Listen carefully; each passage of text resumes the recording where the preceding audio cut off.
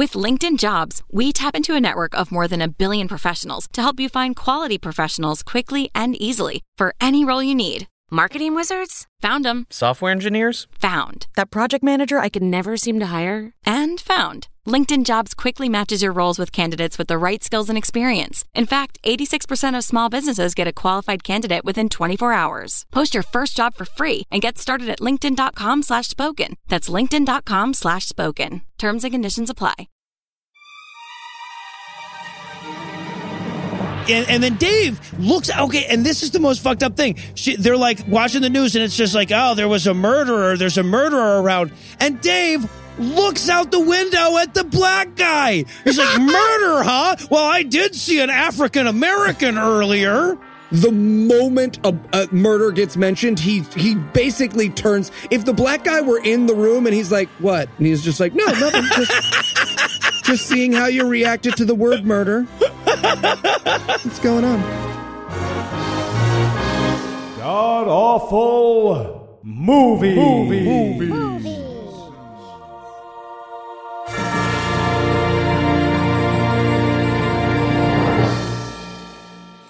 Welcome back to the Gamcast, where each week we sample another selection from Christian cinema because you seem to like it when we suffer. I'm your host, No Illusions, and sitting to my immediate left is the Mixer. Heath's not here today, but sitting 81 miles to my right is my bad friend Eli Bosnick. Eli, how are you this fine afternoon, sir? I'm pretty fantastic, Noah. Yeah, you know, after last week's movie, we needed this week's movie. But before we get to that, we really did. I have to introduce this week's special guest masochist who's along for the ride. So sitting a different 81 miles to my right is the always hilarious Keisha Zoller. Keisha, welcome back. Hey, very happy to be here. That sounded so sincere, even though we know that you had to watch this movie, so it's complete bullshit. So it's been a while since we talked to you. You tortured me. Yeah. Yeah, I could not at this point get a job keep a job as the president's staff secretary. Assuming you have photographic evidence that you watched this movie. So it's been a while since we've talked to you. What have you been up to in the interim? Well, I'm a staff writer at The Opposition with Jordan Klepper on Comedy Central, 11:30 Monday through Thursday. Was that a plug? Absolutely goddamn right it was. So I do jokes and stand-up, and I have been doing shows around the city and living my best life if I can. Awesome. Well, glad to hear it. Glad to hear that other than watching this movie, things have been going well for you. It makes me feel a little less guilty. Yeah, this was the low. All right. Yeah, and Donald Trump is president. This was the low, guys. That's how bad this fight. I don't want to get ahead of ourselves, though. That's Eli's question to answer. But first, tell us, Keisha, what are we going to be breaking down today? Well, this movie, we are going to be breaking down the fact that white people have angels and black people, upon first sight, might be evil. Then it turns out they might be a hero, but don't worry, the majority of them are evil. This movie had the most ridiculous, side racism of any of the movies we've ever watched. Right? I had no idea what we were getting into with this one. But the every black character that shows up, they're like, what the fuck's up with that guy? Why is he in this neighborhood? Huh? What the hell's going on with that? Yeah, it wasn't me yelling microaggression at the screen. It was just aggression. Repeat on black aggression. And tell me, Eli, how bad was this movie? Well, if you love the Blair Witch Project, but the excellent camera work was off-putting, you will love this movie. It is 50% corporate training video, 50% satanic cult horror movie, but exactly 50-50. It's very important, exactly 50-50. All right, so I have to make it super clear what exactly kind of movie we're dealing with here. This movie was called The Night of Day, but that's night like K-night and day like D-A-Y-E because it's a surname. They were super proud of themselves over that title. This is a direct-to-YouTube release with 198 views, including ours, and 2 thumbs up, one from the director and one from his mom. So this is a room hiss-heavy film that we're going to be watching today. All right. So was this or was this not just an excuse for some nerd to wear his suit of armor this whole film? 100% yes. Yeah. It's the only way you can justify wearing a knight uniform is if it's for God, right? The Crusades, am I right? It was like, oh my God, bring back the Crusades. I want to cosplay, but not like in a way that like is devilly. I want to cosplay for Jesus. You have to wonder how many movies this guy wrote to justify other costumes. He was like, oh, if you liked The Night of Day, wait until you see Leather Gear Guy, who's really great and helps kids. Yeah, Ball Gag Man, coming this summer, yeah. Oh, jeez. Okay, so is there anything you guys want to nominate this one for being the best at being the worst at? I'll tell you what, I'll start us off, because this just drove me nuts throughout. Best worst soundtrack that has no fucking idea what is happening in the movie. Yes! The soundtrack throughout, the music is just off having its own movie. Its movie is an adventure about an elf searching for his real mom. This whole fucking movie, the music never matches. You would think at some point, like a broken clock being right twice a day, just at random, somehow the music would eventually be appropriate to the scene. It never was. It's this music, and it will recur throughout the film over and over again. It's like Sting started a song, and then he was like, no, that one's going to be shitty. Never mind. And the guy was like, hey, you don't mind if I take this weird warbling yoo-hoo in the background, do you? And he was like, no, man, go ahead. Help yourself. And he was like, awesome. Soundtrack for every single scene of my movie. Done. Yeah, right. I felt like it was just reject upon reject of Legend of Zelda soundtrack. That like they were like, we could do better, so let's. And it's the like collected ear turds that belong in a lame video game that should never see the light of day. And the sound overall just hurt my ears a lot. Oh yeah. The sound quality, the audio capture in this was ridiculous throughout. As a podcaster, it drove me fucking nuts. But yeah, the music was constantly like, nothing should have that music that bad unless there's like an options feature where you can turn off the music. Yeah, pretty much. I would be fine never listening to that music again, except in my nightmares, to remind me to reject their what is cool. That's the thing. They kept, for me, appropriating what is cool, which I guess is like my best worst, is how they used black people as props for Satan. Like, yep. It was, okay, first thing you do in the movie, you see a black guy and he's scary, but we don't know why. And I don't know, forever in America is a reason to never do that in a movie. Like, black guy, ooh, scary. And then the next time we see a black person, because there's no black people in this town, or any other people, no diversity, it's a black woman whose hair is crispy. Let me explain this to you. Her hair is straight and crispy. She has some internalized racism. She needs to work out and let her curls grow out, celebrate her every goddamn day, and see what happens. But no, she was too busy getting too much hot comb and worshiping Satan. And worshiping Satan. Yeah, like, and then how conveniently the black dick, I'm just calling him Black Dick because that is appropriate with his title. The black dick of the movie solved the white man's mystery, but also doesn't get angels for himself. Well, it isn't the hero of this movie. How is he not the hero of this fucking movie? Right? Because he's black and scary. We saw that in the first 2 minutes of the movie. Oh my God. And I don't want to overplay this but like, the only way that in this movie, the only way that a black person can wind up being a good guy is if they at least pretend to worship Satan first. Right. There was no way they were going to humanize any black characters in this film. They were just going to be villains and tools for white people to use. Honestly, if at some point he had the main character had battered open a door with the black sidekick, it would have been a better use of his person. It would have been like, I don't know. It would have given him agency. He would have had agency had he been a battering ram. You would have been like, huh, he did it. That guy's heavy enough to break open a door. Jesus. You have any best worst, Eli?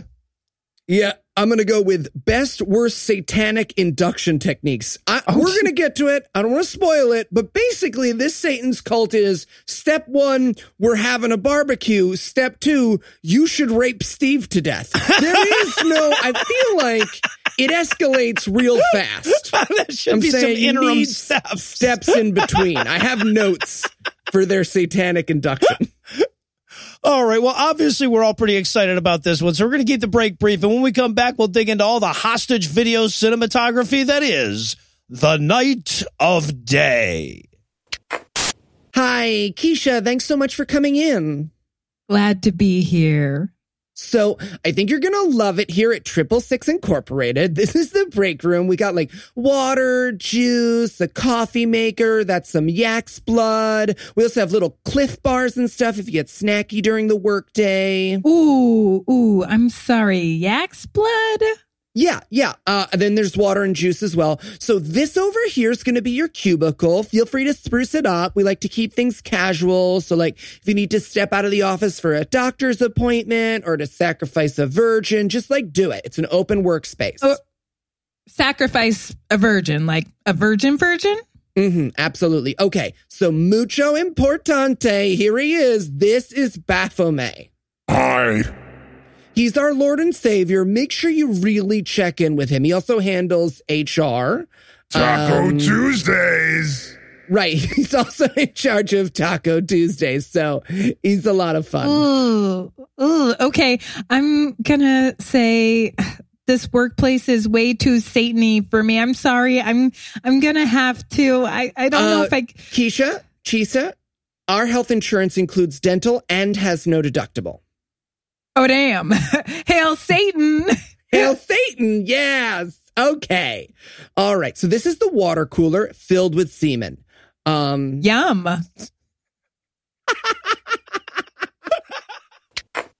And we're back for the breakdown, and we're going to start this thing off with a logo that seems to just desperately scream, this is a goddamn movie, y'all, like the ones they have in theaters and whatnot. And then we start off with our Bible quote. Now, most Christian movies will start off with a Bible quote, and you can usually tell how crazy it is by which book they're quoting. This one quotes Deuteronomy, which is the 11 of insane on these things. The order, by the way, is Ecclesiastes, Matthew, Luke, Exodus, Psalms, Proverbs, Genesis, Revelation, Isaiah, Leviticus, that's 10, and then Deuteronomy. They cranked it up to 11 for this one.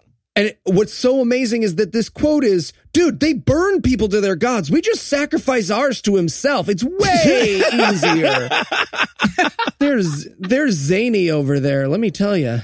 Yeah. Uh-huh. I always like to start my movies by setting a tone of wrath, just so you know there's consequences to this movie. I mean, it helps raise the stakes. Like, if you think about it. Exactly. Also, my music note here is, how close to the X-Files can we get without getting in trouble, Steve?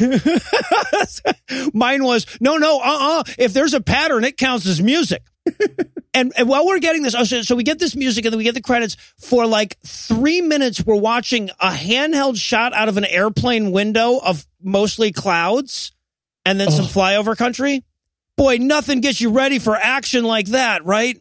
Maybe I'm just too big city unrelatable, but I wanted to see anything interesting. The clouds, they weren't even pretty clouds. And like, there's this. Global warming has given us beautiful clouds. We didn't get any of those like global warming clouds. We just got like kind of fluffy, like little bitch clouds, if I'm being honest. Like clouds that like ain't no angels in those, right? Just like it wouldn't even hold them up, those wispy little bitches. Yeah.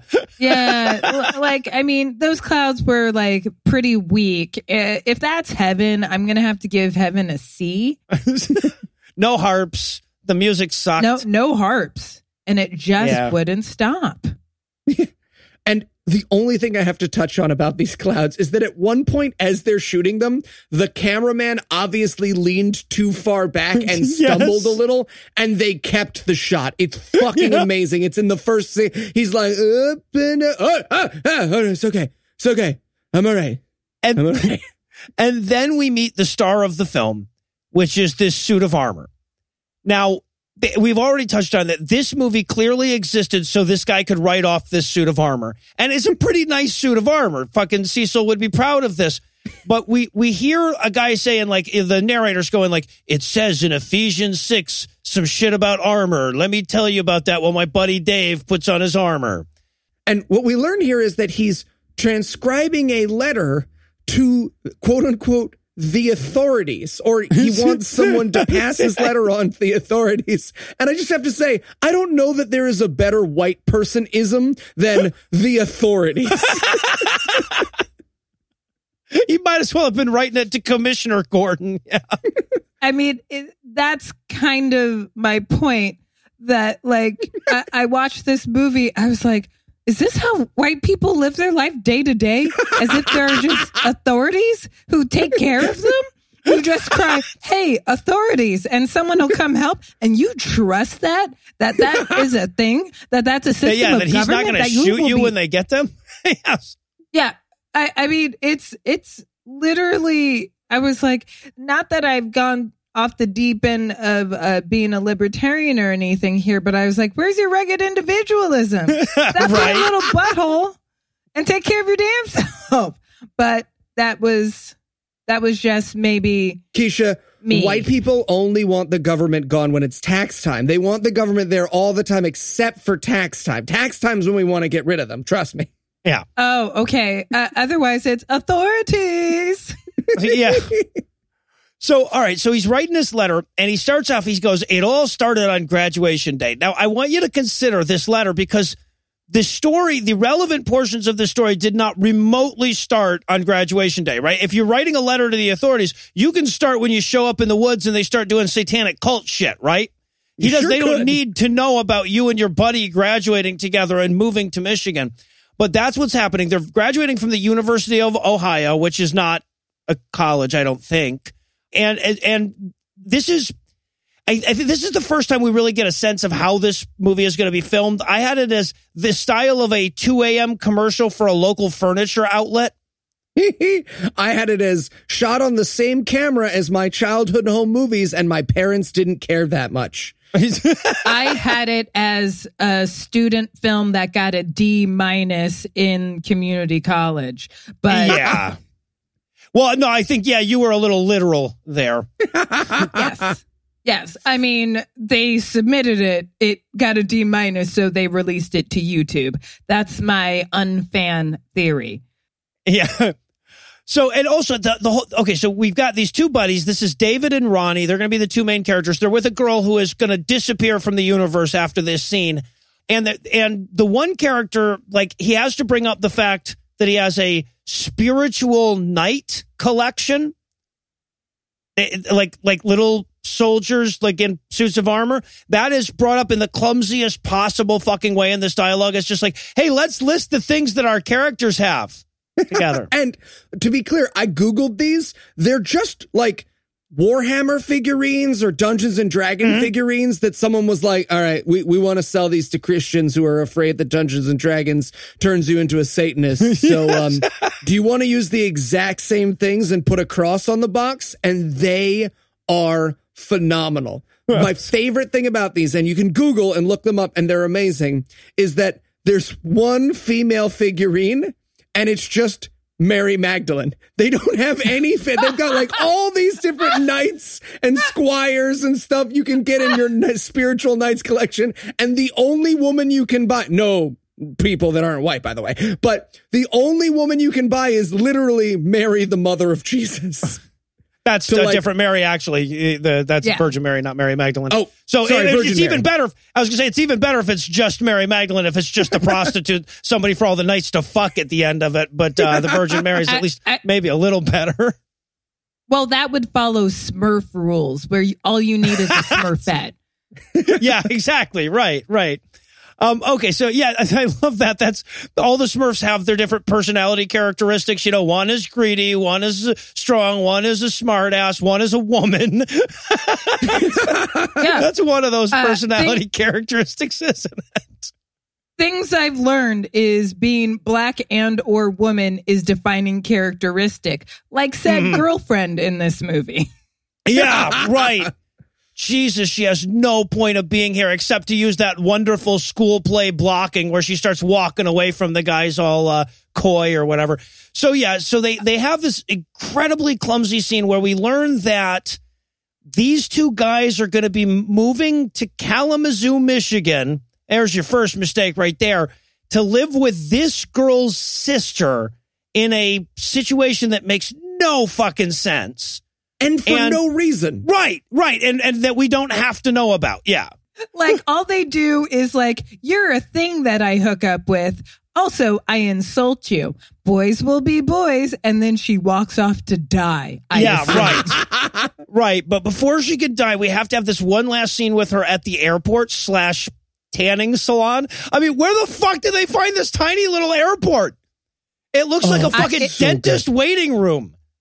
It took me a minute from the establishing shot to figure out that was an airport. I thought it was a warehouse where they keep like children and bodies and, other horrors that we should really fear. And then I was like, oh, what's that thing in the background? Oh, a plane? I guess. Yeah. I mean, if you're going to just use the word plane broadly like that, then yeah, I guess that's a plane in the background. And there's just this moment in this scene that I have to point out. So they're talking about going to wherever they're going, Kalamazoo.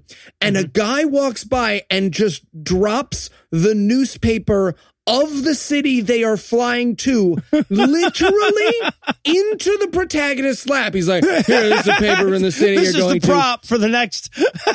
Which he then opens and sees the wanted ad for the job he will have. That's the level of lazy writing we have. I've seen some lazy writing. This is Christian movie number 130 plus that we have watched, but I have not seen here's the newspaper with the wanted ad of the job from the next scene. Well, I was just going to say, it feels like white God just delivers anything the protagonist thinks. Yeah, no, this is not going to be the most unlikely thing God provides in a moment for this guy. It would be fitting in this movie if he was sitting next to a black guy and the person who dropped the newspaper also just randomly arrested the black guy in the airport. Oh, man. Sorry, this is just how things work in this world. All right. So now after a just painful series of details about how far the goddamn car rental place is from the airport, it's at the airport, guys. That's where it always is. But they have all of these weird, bizarre, useless details of how they're going to get to this house that they're going to move into before we finally get them showing up at that house. And this is the racist scene where, again, they walk in, we meet Lindsay, and they're being followed by a black guy, or the black guy is walking by the house. And again, we have not met a single other black character in this movie. They all turn. She goes, I don't know. That guy just gives me the creeps. And they just move on with the movie. There is no acknowledgement. They stare at him about 3 beats too long, too. Like, I rewound that scene because I was like, wait a minute. They didn't stare at him nope, they stared at him longer than I thought. Well, and again, we have to point out that it's not like he's hiding behind a tree taking pictures of them or anything. He's just walking by and glances up, right? That's it. And they're like, wow, that's some creepy shit, isn't it? The way he's black. Existing. Yeah, like, right. He exists. Yeah. Ooh, I'm frightened. What did he do? Existed. Yeah. How often does he do it? Every day. All the time. All the time. Constantly. She's like, he walks by here every day. And I'm like, we probably lives there and goes for a walk. I mean, it's like, yeah. And sometimes he has a dog with him. That's creepy, isn't it? So then she shows him around the house. We have a bizarre, like they wanted to make sure they could at least use this part of the video to sell this house later, levels of detail as they're showing him around. This house is so goddamn 80s. I feel like I'm going to die. It makes me so happy. I just wanted like a tape, a VHS of Alf season 3 to pop out of the VHS and then just be like, oh, I wonder if I'll watch Dirty Dancing, a very popular movie right now, later. Okay. Well, and I'm not sure what the sister does, but is she independently middle class wealthy that she has a whole house to herself with 3 bedrooms? she can't afford to update it, obviously. HGTV died there. But like she's like, yeah, I'm a single lady who wants to live with my sister's guy friends. Yeah. And in the context of this movie, spoiler alert, she's a Satanist who's inducting people into her cult. That kind of makes sense. But what was that conversation like? Just like, oh, if you guys are looking for a place to live, my sister lives in a giant abandoned house with 3 free bedrooms, and she would love to live with 2 strangers who've left home 5 hours away. So yeah, let me hook you guys up. See, that almost makes sense to me, because my follow-up question is, so it's a fuck house, right? Yeah. Well, it's a house where we fuck. Right. The setups in this movie constantly make sense if it's porn. Yeah. Right? So, yeah. So, okay. So they come in and she's showing them around. I have to point out this line. The one character, Ronnie, goes, oh, TV. Awesome. And she goes, uh-huh. Cable too. And I'm like, did you show up in a goddamn DeLorean? Hey guys, now we can watch Jackie Gleason while we eat. Well, of course there's a fucking TV. This was shot in 1992. Yeah. Okay. Anyway. And again, in clumsy introductions, so the main character is just picking up random shit around the house. Yes. And he picks up a necklace. And I, as a joke, wrote in my notes, hey, be careful with that. It's my satanic talisman. It is. But that's what it is. It's literally a gift that Satan gave her. And we get a flashback to her getting that gift from Satan. Literally. And Satan apparently couldn't be bothered to spend more than $5 at the Hot Topic because it's a plastic pentagram necklace. Yeah, and the lighting in the Satan sequence, the Satan, what I assume flashback sequence, wasn't romantic enough for Satan. It's like Satan doesn't care a lot about his hoes, if you know what I mean. Yeah. Like, Satan wasn't really Satan needs to step up his game, but as does Jesus in this movie. Like, nobody's spitting game for souls at all. And like, because it was like underlit in a way that made it hard to recognize white people in the dark, and it's white people in the dark. You should be able to see them. And all get ready for like Act 3. I was like, shadowy hair? His hair was kind of Jesus-y. I guess that's the point. I guess long hair could be Jesus or Satan. It was very confusing until I saw, as you pointed out, Eli, the devil necklace that I was like, oh, that's really big and really obvious. And it might as well just gaudy. say, I am a Satanist in like LED letters that scroll across it. You might as well just like get a tattoo. Well, she does. She has one on the back of her neck. We'll find out later. But we'll yes. get there. Yeah. So, okay. And then we watch them sign the lease because Jesus fucking Christ, they have no idea what belongs in the script. Then they're setting up their rooms now in her house. And we see David Christianing up his room. First thing he's doing is putting up his cross and his spiritual night collection.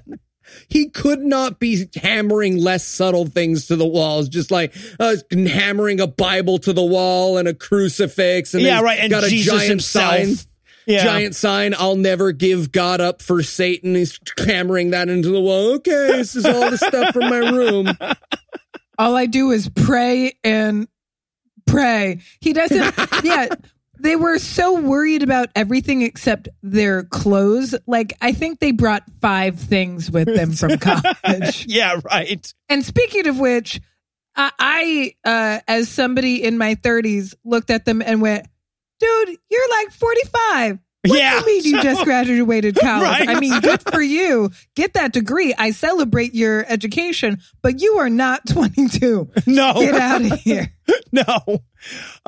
So, although I will say he was probably that balding at 22.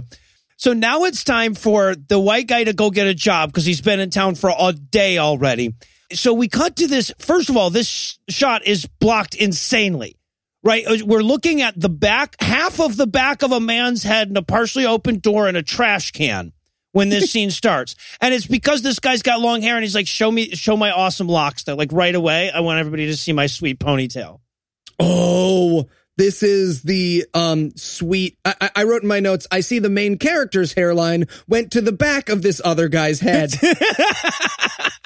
You just know the boss with a ponytail is going to tell him he's Polly any second, right? He's just going to be like, so what kind of days off do you? I'm Polly. All right. God, good. That's good for you.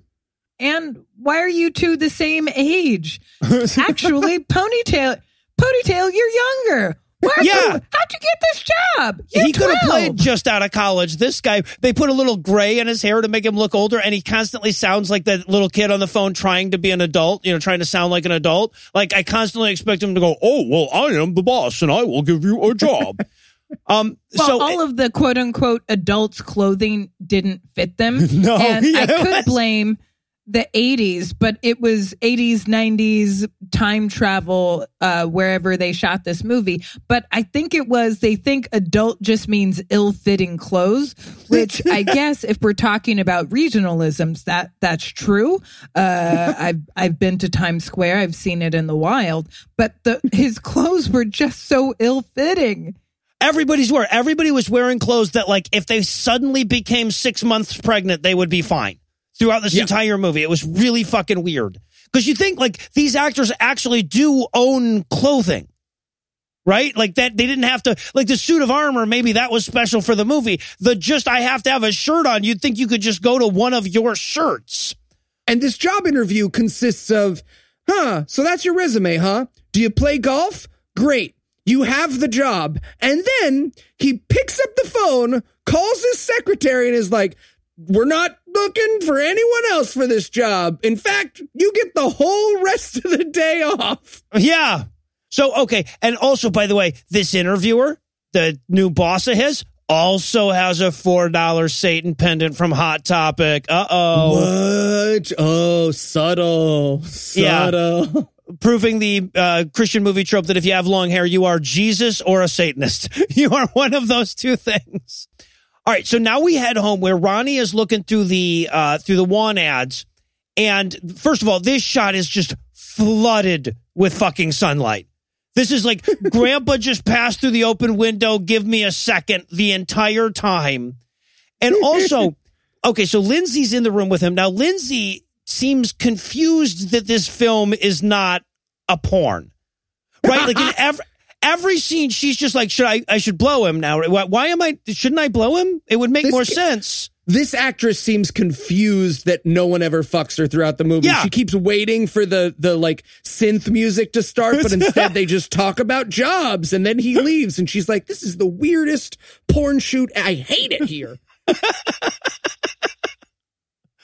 So yeah, and this is also the first time I realized how random the music was, because like at this point, her and Lindsay and Ronnie have a heart-to-heart about him taking charge of his life, but the music is looking through old news articles to find out who the killer really was all those years ago, right? So he's like, oh man, I'm just so stressed out. She's like, here, try drugs. Yeah, a Valium. I like Lindsay. Am I right? Yeah, I was like, oh, hey, girl, hey, what you doing tonight? It's Saturday. We got some shit to do. Give me those Valiums. Yeah.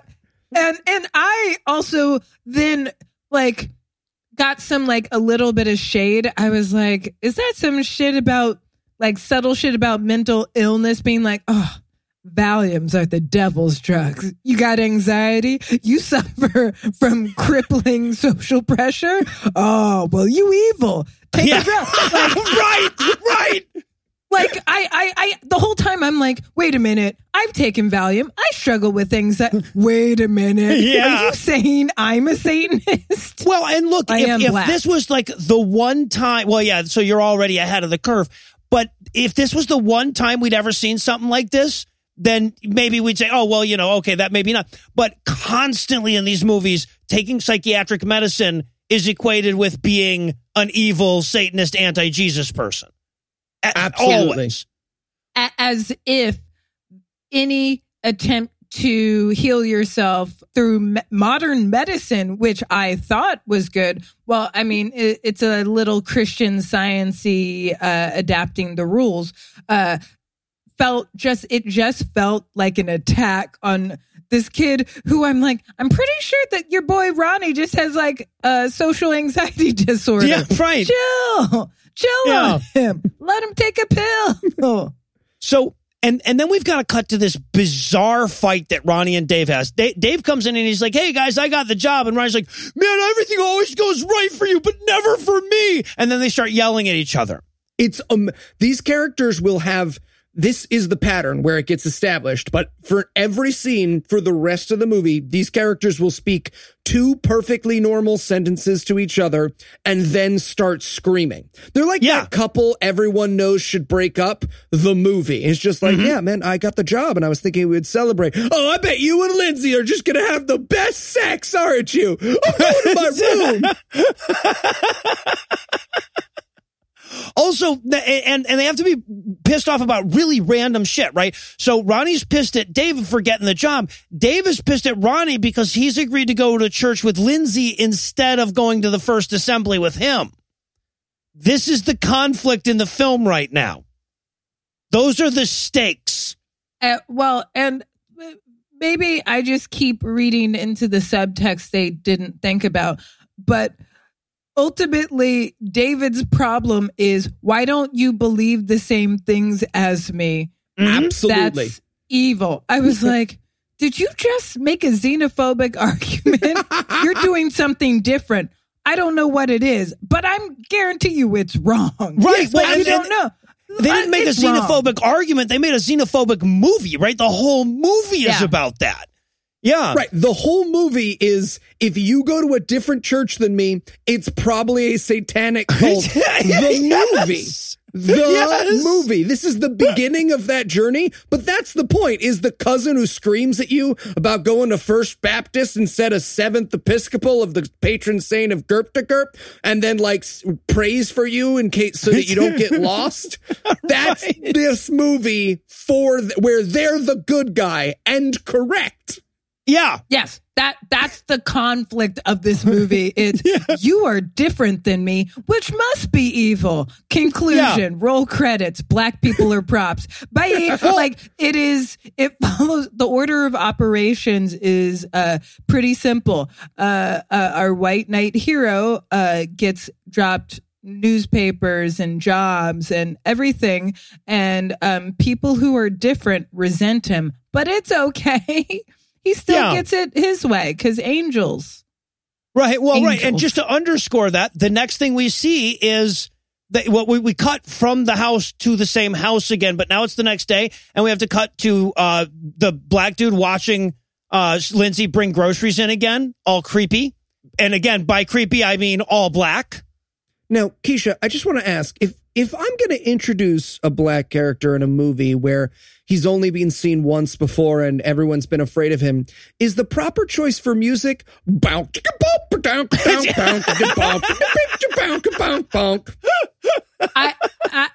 was confused. I was like, oh, now the porn. No.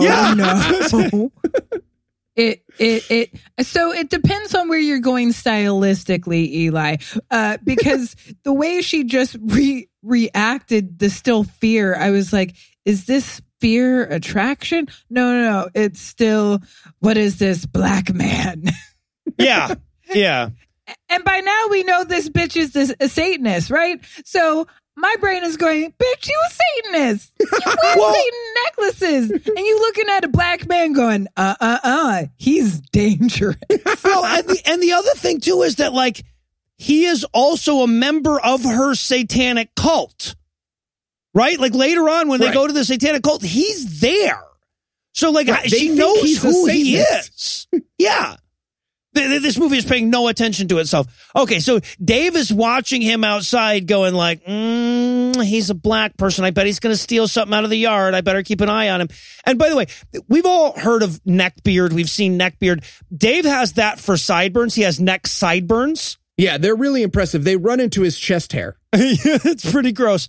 Okay, so she gets home with the groceries. We have a weird advertisement for pie.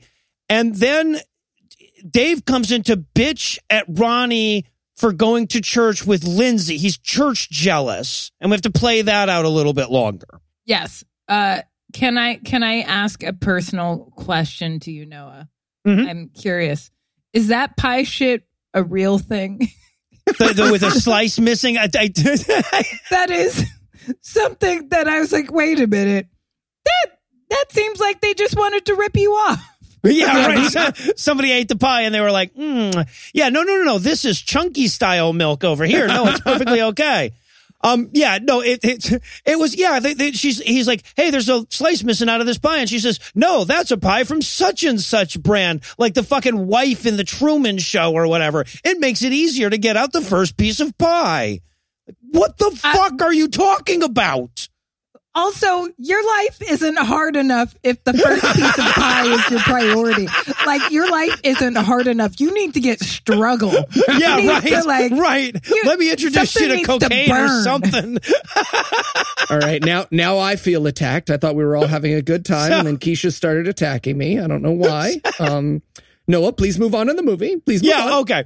All right, so they're talking about how you used to go to church with me, and then all of a sudden there's a report that comes on the news.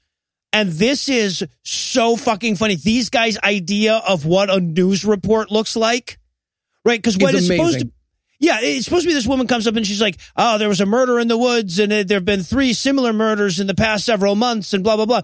But she doesn't say that. She says, this has been the 3rd murder in the past 3 months. No geographical location, no similarities or anything like that. Just, we're keeping track of can you count to 3 boys and girls? Anyway, so that's the whole bit. Right. And Lindsay comes up and she's like, oh, no, not another one. I was friends with the first victim.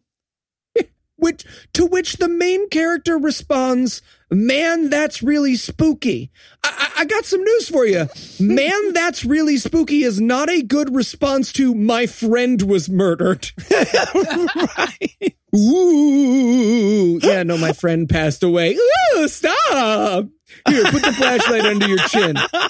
No, just my friend from high school. I just didn't know what to do with the woman who was, again, wearing oversized adult clothes. Like, her yellow jacket was, like, built for, like, Leslie Jones. And this is love to Leslie Jones. This is just me saying that girl had to be, like, 5'2". And that was a jacket built for someone who was, like, 6 foot easy. Yeah. And she was like, take me serious. I'm flopping around in a coat that doesn't fit.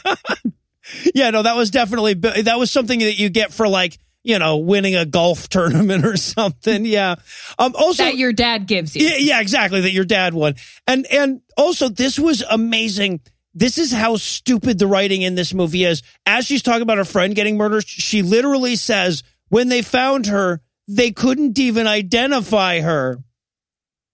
Then how the fuck are you telling us this? How do you know it's her? Right. We even to this day, we don't even know it was her. What? Anyway, yeah. So, and then Dave looks, okay, and this is the most fucked up thing. They're like watching the news and it's just like, oh, there's a murderer around. And Dave looks out the window at the black guy. He's like, murder, huh? Well, I did see an African American earlier. The moment a murder gets mentioned, he basically turns. If the black guy were in the room and he's like, what? And he's just like, no, nothing. Just seeing how you reacted to the word murder. What's going on? And again, by the way, the fucking music is presenting Simba to the tribe at this moment. And then we have to have one of the weird night flashbacks so that Joey could walk around in his suit of armor a little bit more. Yeah, there's no question that whoever arranged for this actor to walk around in a suit of armor, whenever you go to that person's house, they spend a lot of time telling you to, quote, be careful, right? You can just tell that, no, careful. That's actually an original gauntlet from all right, I'm dropping it on purpose now. You happy? Look me in my heart. I'm dropping this. You see? I destroy the things you love. And now, quite jarringly, we are in a church filled with people. And it's time for a sermon. Would we say people? Or would we say filled? Yeah. Everyone in this church looks like a mental hospital put on a production of Our Town. It is the craziest group of humans I've ever looked at. That are all on overdosed on Xanax. Like Yes. we hated on Valium earlier, but I was like, everybody looks wild in the eyes, yet somehow unenthused to be there. I don't know. Maybe it's the churches I go to, but and I say go to, the ones that my family members have let me see from the outside. And I don't know, I'm used to Black people who at least there's energy and music, and this just looked like somebody died. I was like, dear God, there is no God if this is how you celebrate. Well, someone course. did die, and it was Jesus. Thank you. Oh, well, I'm so happy it was as painful to watch as they were suffering every Sunday. That's what's so funny about it. With white churches, and this is a universal in Christian movies, they cannot even make it seem like the people are enjoying themselves, right? They can't even, like, you can pan over a lecture and at least have people look interested or whatever. They never manage to do that unless it's a Black church where everybody's like super boisterous and singing along and jumping up and down and whatnot. But yeah, you never see white people in a movie enjoying or even seeming to enjoy church. Well, and that's the thing. It's like I do not go to church, but I have been in enough Black churches to know. I was like, oh, this is at least interesting. People It's are not at boring. least like, It's not let's boring. At least like watch. it's sociologically interesting. Yeah, right. Yeah, like I was like, oh, at least they think colors are interesting. Like the muted color palette, Yes. the low lighting, the All like gray, brown monotones. Oh, God, it was so bad. giving a sermon in a whisper, like the whole damn thing. I was like, you people are boring as shit. And oh, by the way, the soundtrack is in the middle of a voodoo spell throughout this sermon. Yeah, it's like, and And this is the good church, right? This is not the Satan church. This is his church. This is the church where the good guys go. Right. And this sermon appears to be, so basically the preacher who would have bought larger glasses, but it's physically impossible for his face. Yeah, He no, looks they like an only make Elton those John for concert. telescopes. Yeah, exactly. Right. He has the armor of God 4-step process. And I want to make sure this is right. Step 1, lose total control over your life. We're not the cult. The other ones are the cult. Mm-hmm. Yeah. 2, listen to the person you gave control of your life to. We're not the cult. The other people are the cult. 3, get possessed by a ghost. Be filled with the Holy Spirit. Yeah, that's 4, don't talk to anyone but us. Yes. Right. Yeah, no, the way he phrases it is 1, give Jesus control of your life. 2, get into the word of God, because he's hip. Be filled with the Holy Spirit and separate yourself from evildoers. I want to point out only the 4th one really qualifies as a verb, and it's the cultiest fucking thing you can say. All right. Now it is time for a fat white man in glasses to play basketball because we deserve that now, right? We have earned this. I needed it. I needed to laugh at something. All right, I have a question. Ronnie says something to Dave at the beginning of this scene. He says, bring it something. Now, he either says, bring it my boy, or bring it white boy. It is bring it white boy.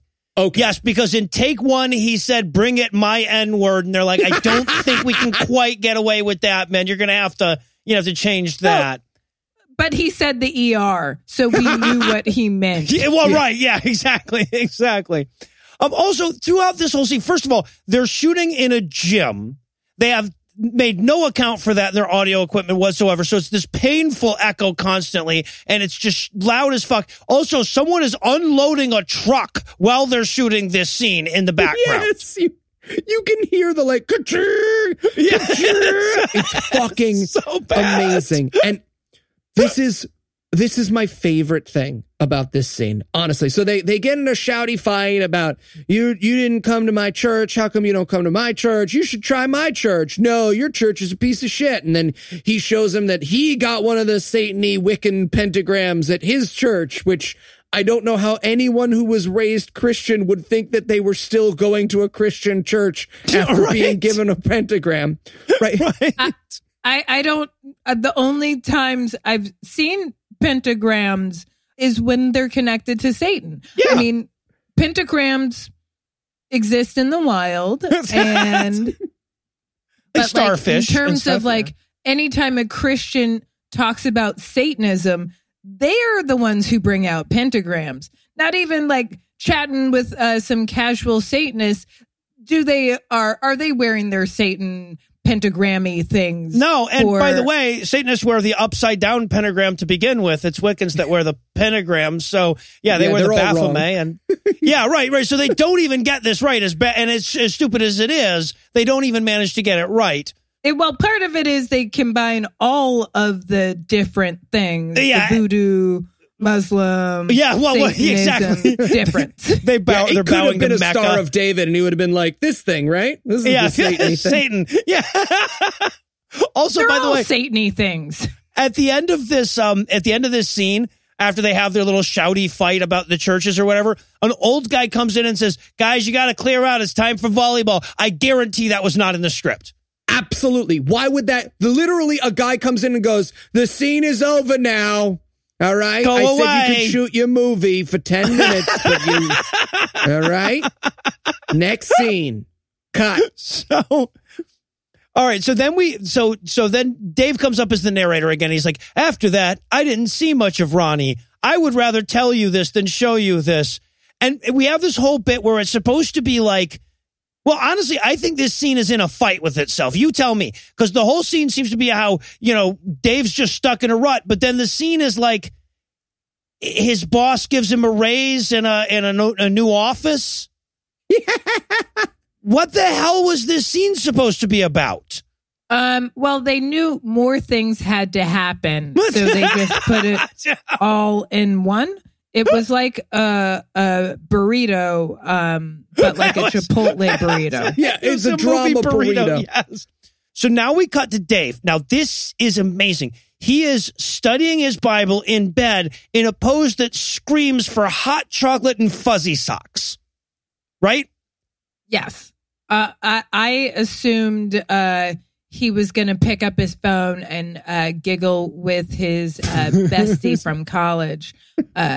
Because it was just like a pillow fight moment. And reading the Bible, like you're going to be quizzed on it. I think that was the idea. If I had to go into the director's mind, it would be, I want him to study the Bible like he's gonna get tested, because that's the movie. He gets tested.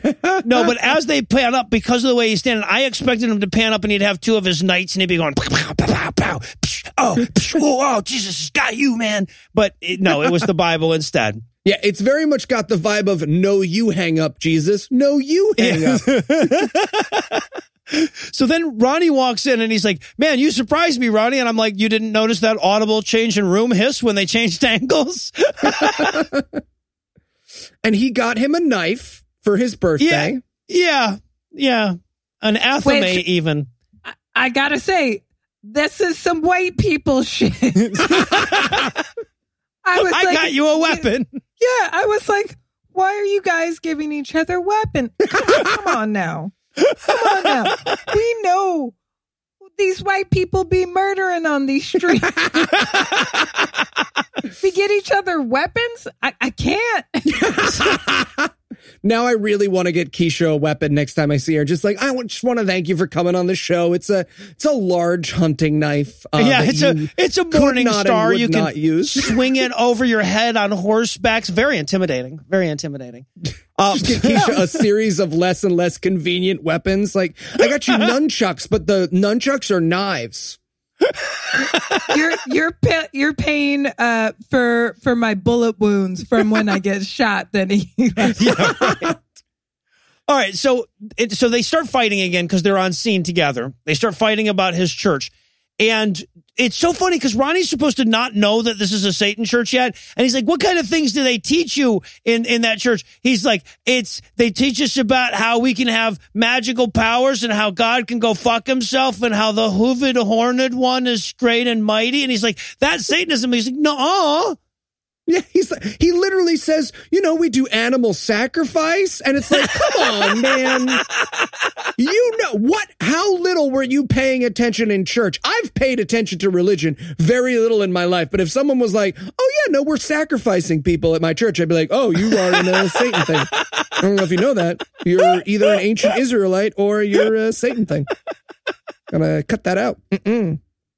And of course, because the movie is insane, Dave's reaction to, we do sacrifices and stuff like that is not, dude, are you fucking kidding me? You're killing animals? It's, dude, Jesus was the ultimate sacrifice. That's his argument back. Amazing. But Ronnie wants him to go to a retreat with him, right? That's the point of the scene. Ronnie invites him to go to a religious retreat. Hey, why don't you check out my new Satan church where we do animal sacrifice and whatnot. So Dave's thinking about it. Late that night, he's looking out a window all mopey. And then Lindsay shows up, pretty sure she's supposed to blow him at this point and confused by the fact that she's not. Okay, but I need to talk about what Lindsay does in this scene. Yes, please. Literally the greatest thing that's ever happened. It's not Halloween. We learn it is not Halloween. And so the subtle thing they have this actress do is to hang up a cheap plastic Halloween skeleton on the wall. Mm-hmm. She's just like, hey, how you doing? I'm not a Satanist. Just putting a little skeleton up on the wall. All right, there we go. Gonna draw a pentagram around it in blood. What's going on with you and Ronnie? You guys fighting? Well, and also, by the way, so they do that, like, because it does turn out to be, like, because the end of this is on Devil's Night, which is the night before Halloween. So it does turn out this is Halloween season. So throughout the movie from this point on, they're going to add more and more Halloween decorations to sort of creepy it up. But they don't use creepy Halloween decorations, right? Like this skeleton might as well have a fucking top hat on, right? I thought they were quite quaint and cute. Like, yes. They were like all of the decoration. I was like, I just put that in my house for funsies. like it was what 2-year-olds draw that they made. Like, yeah. Every time I saw a Halloween piece of decoration, I was like, oh, that has whimsy. Not scary. It's a whimsical Halloween. There's a point in this movie where there's supposed to be this really creepy scene happening, and behind him is this fucking Casper the Friendly Ghost balloon just smiling at him the whole time. I can't wait for that. That's amazing. I love that moment. All right, so Lindsay's telling him she wants Dave to go on this Satan retreat with him. The music, by the way, thinks that they finally opened the mysterious glowing box or something like that. And he's like, I don't think I should go to this church. And Lindsay's like, you can make your own judgments, can't you? And he's like, I'm a Christian. That's the whole opposite of what we do. If I could make my own judgments, it wouldn't. All right.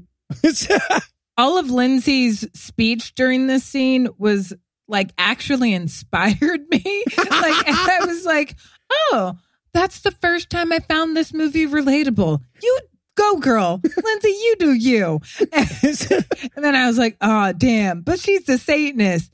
That only woman who's relatable is a Satanist. Yeah. Come on. Yeah. Over and again. All right. And then we get my absolute favorite moment in this or any movie ever in my entire goddamn life.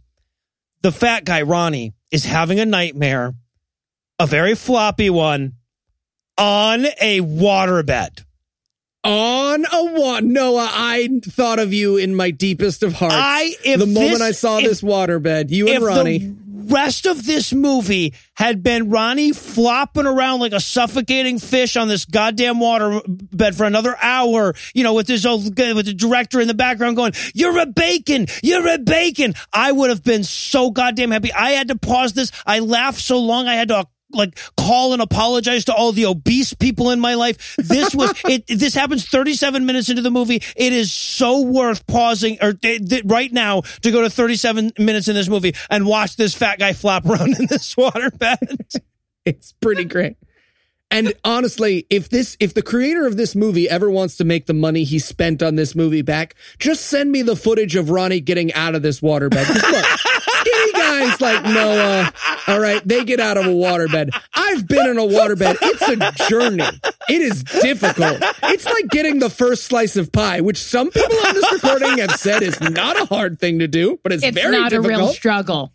All right. Okay. I feel attacked again. Next scene. Let's move on.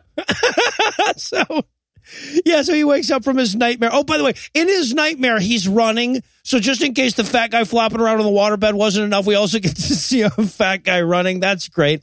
All right. Oh, not scared. Just like, this is hard. Yes. He wasn't scared. He was just like, something evil's chasing me. But this running, that's the thing that might kill me. He's got this go fuck yourself look the whole time. Like, all right, guys, can you just reuse the same footage, but from closer up or something? Can you just crop it or something? Come on. All right. So eventually Dave decides he's going to go to the Satan retreat with him. So they're all heading out to the Satan retreat. He is being a whiny little how much longer bitch the entire time. He's going like, do you want me to look on a map? And she's like, I've been here 11 times. And he's like, I'm the hero and I want to mansplain to you how to get to a place I've never been in, a town I've never lived in that you've been to before, though. I'm the hero. Right. And the point of this scene is for them to be sketchy about where the Satanists meet up, but it doesn't read that way at all, right? She's just like, no, I mean, we go here all the time. And he's like, okay, because I'm going to want to know in case I need to get back with my cool ninja skills. Do you guys see I'm wearing a bandana? You see my bandana? It covers my hairline. No reason. He's wearing the bandana of a man who does not wait 4 sentences in a conversation before he tells you he studied karate. Like, yeah. It is upsetting, this gentleman's bandana. And if you don't have a good visual on David quite yet, just, okay, the whole time I'm watching this, I'm like, he's the guy who bitches out first when the cops pull you over. Right when everybody thinks it's going to be fine, he'll yell, he drank a beer or something like that. That's David. Also, by the way, can we talk about what I get it. I've been poor in my life and everything, but can we talk about what an impossible piece of shit this girl's car is? Oh my God. Like the fact that thing was moving, you expected there to be like a green screen or somebody just running behind it with bushes or something like that to make it look like it was missing. Huge crack in the windshield, missing door panels and shit. Yeah, real piece of shit. Anyway. I mean, like we said, she is wealthy. Right. Else wealthy. So, everything else poor. Also, she doesn't work. I've gathered at this point we haven't figured out if she works. No. She fucks for Satan or something. That's what I hoped. That was her story in my mind. Apparently, and also keep in mind that Ronnie never gets a job through this whole movie either, so I don't know what he's paying her his rent in dick or something too. I don't know. But okay, so they drive down this creepy path in this shitty car, and I'm thinking to myself, okay, whatever happens from here on out is on y'all. The music is drawing its sword, finally ready to avenge the death of its father. And then they stop at a random spot in the woods, and she's like, okay, here we are. And I want to point out, I've actually been to this retreat in Michigan. If you stick around longer, there's a little topless dancing, and there's usually decent weed. But everyone's kind of suspicious of the new guy. The creepy black guy, again, creepy just meaning black. It's redundant there, apparently. He's also there. Right, the guy that's been following him around, which makes it make no goddamn sense whatsoever that she was creeped out by him earlier. And they all gather around. They sit on a tarp together on the ground because that's great for your audio. Yeah, a tarp on leaves was their audio choice here. Oh, my fuck. And they all scoot around constantly. They all have an itch at the same time. Ugh. And there's an amazing moment because this is where the other black character in this movie goes over and introduces herself to him. This is the woman with the crinkly hair that Keisha described at the beginning. Crunchy black hair. Yeah, crispy black hair. Crunchy.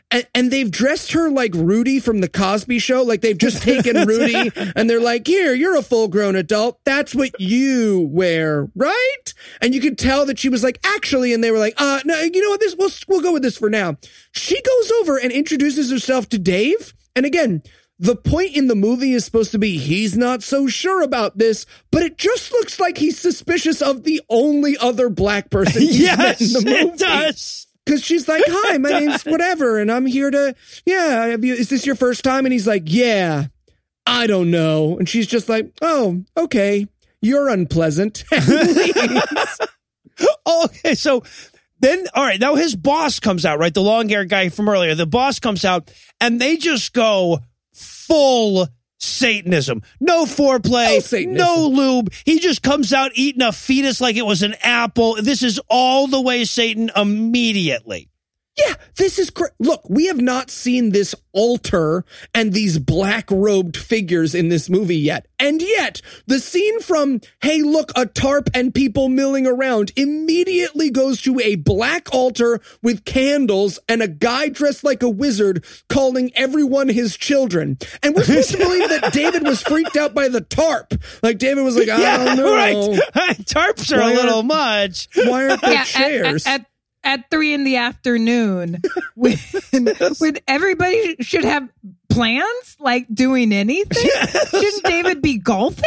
It's full daylight here. I mean, it's daytime Satanism-ing, but they had no problem being like, no, we're open Satanists. We come out during the day. I felt like there should have Chardonnay. It was more like a brunch of Satan. Yeah, right. In terms of the time, but in terms of the full Satan, it was like straight up Satanism. Oh, yeah. Satanism, voodoo. And I say voodoo because that's where in the wide shot, I finally saw other black people. A majority black people. Yeah, the only place where they can have any inclusivity in this movie is in the satanic congregation. Right. So he runs away. Right, because there's a Satan altar. Yeah, he yells, "This is wrong! This is wrong!" He runs off, and I'm like, "Yeah, you think because they're cackling evilly and chanting, you think maybe this is not a normal church for you?" And then the music kicks in. Keisha, question. So my white main, thank you for your help before. I really appreciate it. My white main character is running away, and I'm about to reveal that my black main character is actually a protagonist as well. So he's going to chase him down. I was thinking he would chase him down to very aggressive Christian rap music. Is that a good idea for me to have my black character chase? Yeah? You like it? Mm-hmm. Okay, good. Got it. No. And does it sound like Kid Rock shat in Limp Bizkit's mouth? Does it have that little it does. like? That's it. Yeah. Okay, I'm gonna have to double down on my no, because I also don't know why is the black man chasing him at all. Why can't the black man take care of himself and be like, you know what? I'm gonna leave for my safety and trust that this white boy will be okay. So they have this extremely long scene where they're running through the woods. They don't do anything, right? It's just running through the woods. And throughout it, we get these random flashbacks to, I think, every single scene in the movie, at least 2 seconds from every scene. All the while, we're getting this horrible white man rap. Lots of long running shots. This goes on for a solid 3 minutes until finally the dude catches up with him. And he's like, and again, like he's screaming, he's like, "Oh, black person, get off of me, black person!" And the guy's going like, "No, look, I'm not a Satanist. I'm actually a private detective. I'm here to help you." He's like, "But you're still black." It's amazing. Also, he's a private investigator, and he shows him his private investigator badge. And later he's a police officer. Right. Later he's a cop, but they're just like, I think they think that anything with the word investigator in it, you're part of the department. That's a type of cop. Yeah. Well, when you are the kind of person who is like, authority, help. You don't have to be specific. You just know someone else will take the wheel. Anyone will take the wheel. And also, okay, so he tells him, he's like, "No, I'm an undercover detective. I'm not really part of the satanic cult. I'm trying to bring him down." And I'm like, yeah, because, the best undercover detectives immediately break cover and tell the new guy about it after he runs off. And then I'm like, what do the Satanists think that you're doing then? Right? When you ran after him, you're not going to bring him back. Anyway, so and they have this conversation. This is some of the most strained and painful language that I've ever encountered in my life. He says, and I quote, I just had to warn, this is the detective talking to David. He says, I just had to warn you. I know you're not caught up in this organization, but I had to warn you before you get caught up in it. He uses the term caught up in 856 times in this scene. It's insane. It's relatably black from white Christians about black people. Yeah. They say, I got caught up in things a bunch. Also, his dead sister. His sister died. We heard about that twice. They will so glaze over the dead sister, too. Hey, he'll look at a lovely photocopy of her later in the movie. As though to say, no, we remember. So, and he tells him, he's like, no, this is a satanic cult, and they're into human sacrifices and stuff like that. And I'm like, yeah, then why is it just a private detective on this job? Then wouldn't they send police? But he is a cop. We just don't know. Anyway, yeah. So, and also, by the way, consider what a shitty detective this guy is. This guy's supposed to be a private dick who's secretly watching this thing. And his way of secretly watching is just to walk by her house in broad daylight as she's coming home and stare at her. Well, this is why I prefer using the term private black dick. Black you dick. just say everything you just said, private black dick. Yeah, he came over to her house. That private black dick. You're like, okay, now this movie's interesting. Yeah, but right. It fulfills the promise that I want. And also, he says at one point, he's like, because David is trying to, for some reason, defend this group of people who he knows obviously now are Satanists. He's like, they're not Satanists. And Ren, the cop character, he goes, I have proof. They all have 666 tattooed on the back of their necks. I'm like, oh, that's proof of human sacrifice right there. Very, very well done, sir. What? At this point, I just wrote, okay, Noah, I'm going to be cool about this, but I'm also going to need to see the back of your necks next time I see you be a team player. Long hair, offering people jobs. I'm just saying. Yeah, no, that's true. That's true. And you got more than 20 grand to start this one. So, all right. And so he explains that, these guys are super powerful and they're all well respected in the community and they have way crazy magic powers. That's something I've never understood about the Satanic Panic, right? They constantly, even the Christian resources are constantly telling you, yeah, but no, they have all kinds of superpowers, though. They can curse people and make, magic shit happen all the time with that Satanism, though. Oh, what can we do? We can handle snakes and speak in tongues. Guess that's just as cool. Every time they talk about the magical powers, I'm just like, damn, I want to be a Satanist. Oh, yeah. Like I get excited because I was like, oh, that sounds like something that would help my community. I could be a part of change where I could magically appear and disappear as I needed and use black magic for my utmost desires to achieve equity. Oh, wait, that's evil. What am I thinking? Right. Well, and I should point out, look, I grew up in Michigan, which was, kind of the epicenter of the whole Satanic Panic in a lot of ways. I grew up in Michigan around this time being told by people around me, hey, be careful of those Satanists. Yeah, sure. There's a lot of great sex and magic powers, but you'll go to hell. I'm like, okay. All right. Sex and magic powers. What? Sign me up. I'm going to Michigan right now. I don't. They don't know how to sell religion. And he concludes the scene by going, look, man, I just don't want you to be another missing child. And then we look at this balding 40-year-old and I'm like, another missing child, huh? Is there a baby operating that suit? That's why nothing fits. All right. Well, I guess on that ominous warning, we're going to pause for a quick break. But first, let me give Act 3 the hard sell here. Will Dave get Ronnie out of the cult before it's too late? Will Ronnie just settle on one fucking baseball team to support instead of wearing a different team's cap in every goddamn scene? Will I ever fully recover from fat guy in the waterbed? Find out the answers to these questions and more when we return for the somehow even less sane conclusion of The Night of Day. From the makers of The Night of Day. My candy apple had a razor in it. Comes a new film combining superstitious fear-mongering with faith-based nonsense solutions. Don't worry, I'll pray your mouth better. In a time when poverty, global warming, and regular crime aren't enough to freak out suburban housewives. Oh no! Predators used Facebook's location settings to abduct my child! One movie will step in with a cure-all for the nothing you fear. Don't worry, dear. He's wearing that crucifix. I got him.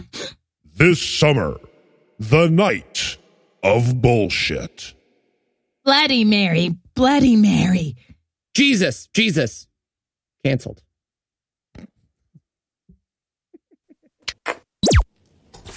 And we're back for more of this shit. When we last left our hero, he was running, screaming through the woods like an idiot. And despite the detective dude very clearly saying he had to go back to the group and act like he was cool, the detective dude then just drove him to a church instead. And he gives him his phone number. He's like, hey, man, call me anytime. But don't tell anyone about this. Yeah, right. What am I calling you for? Power bottom? Yeah. And by the way, it's a booty call for Christ. Yeah.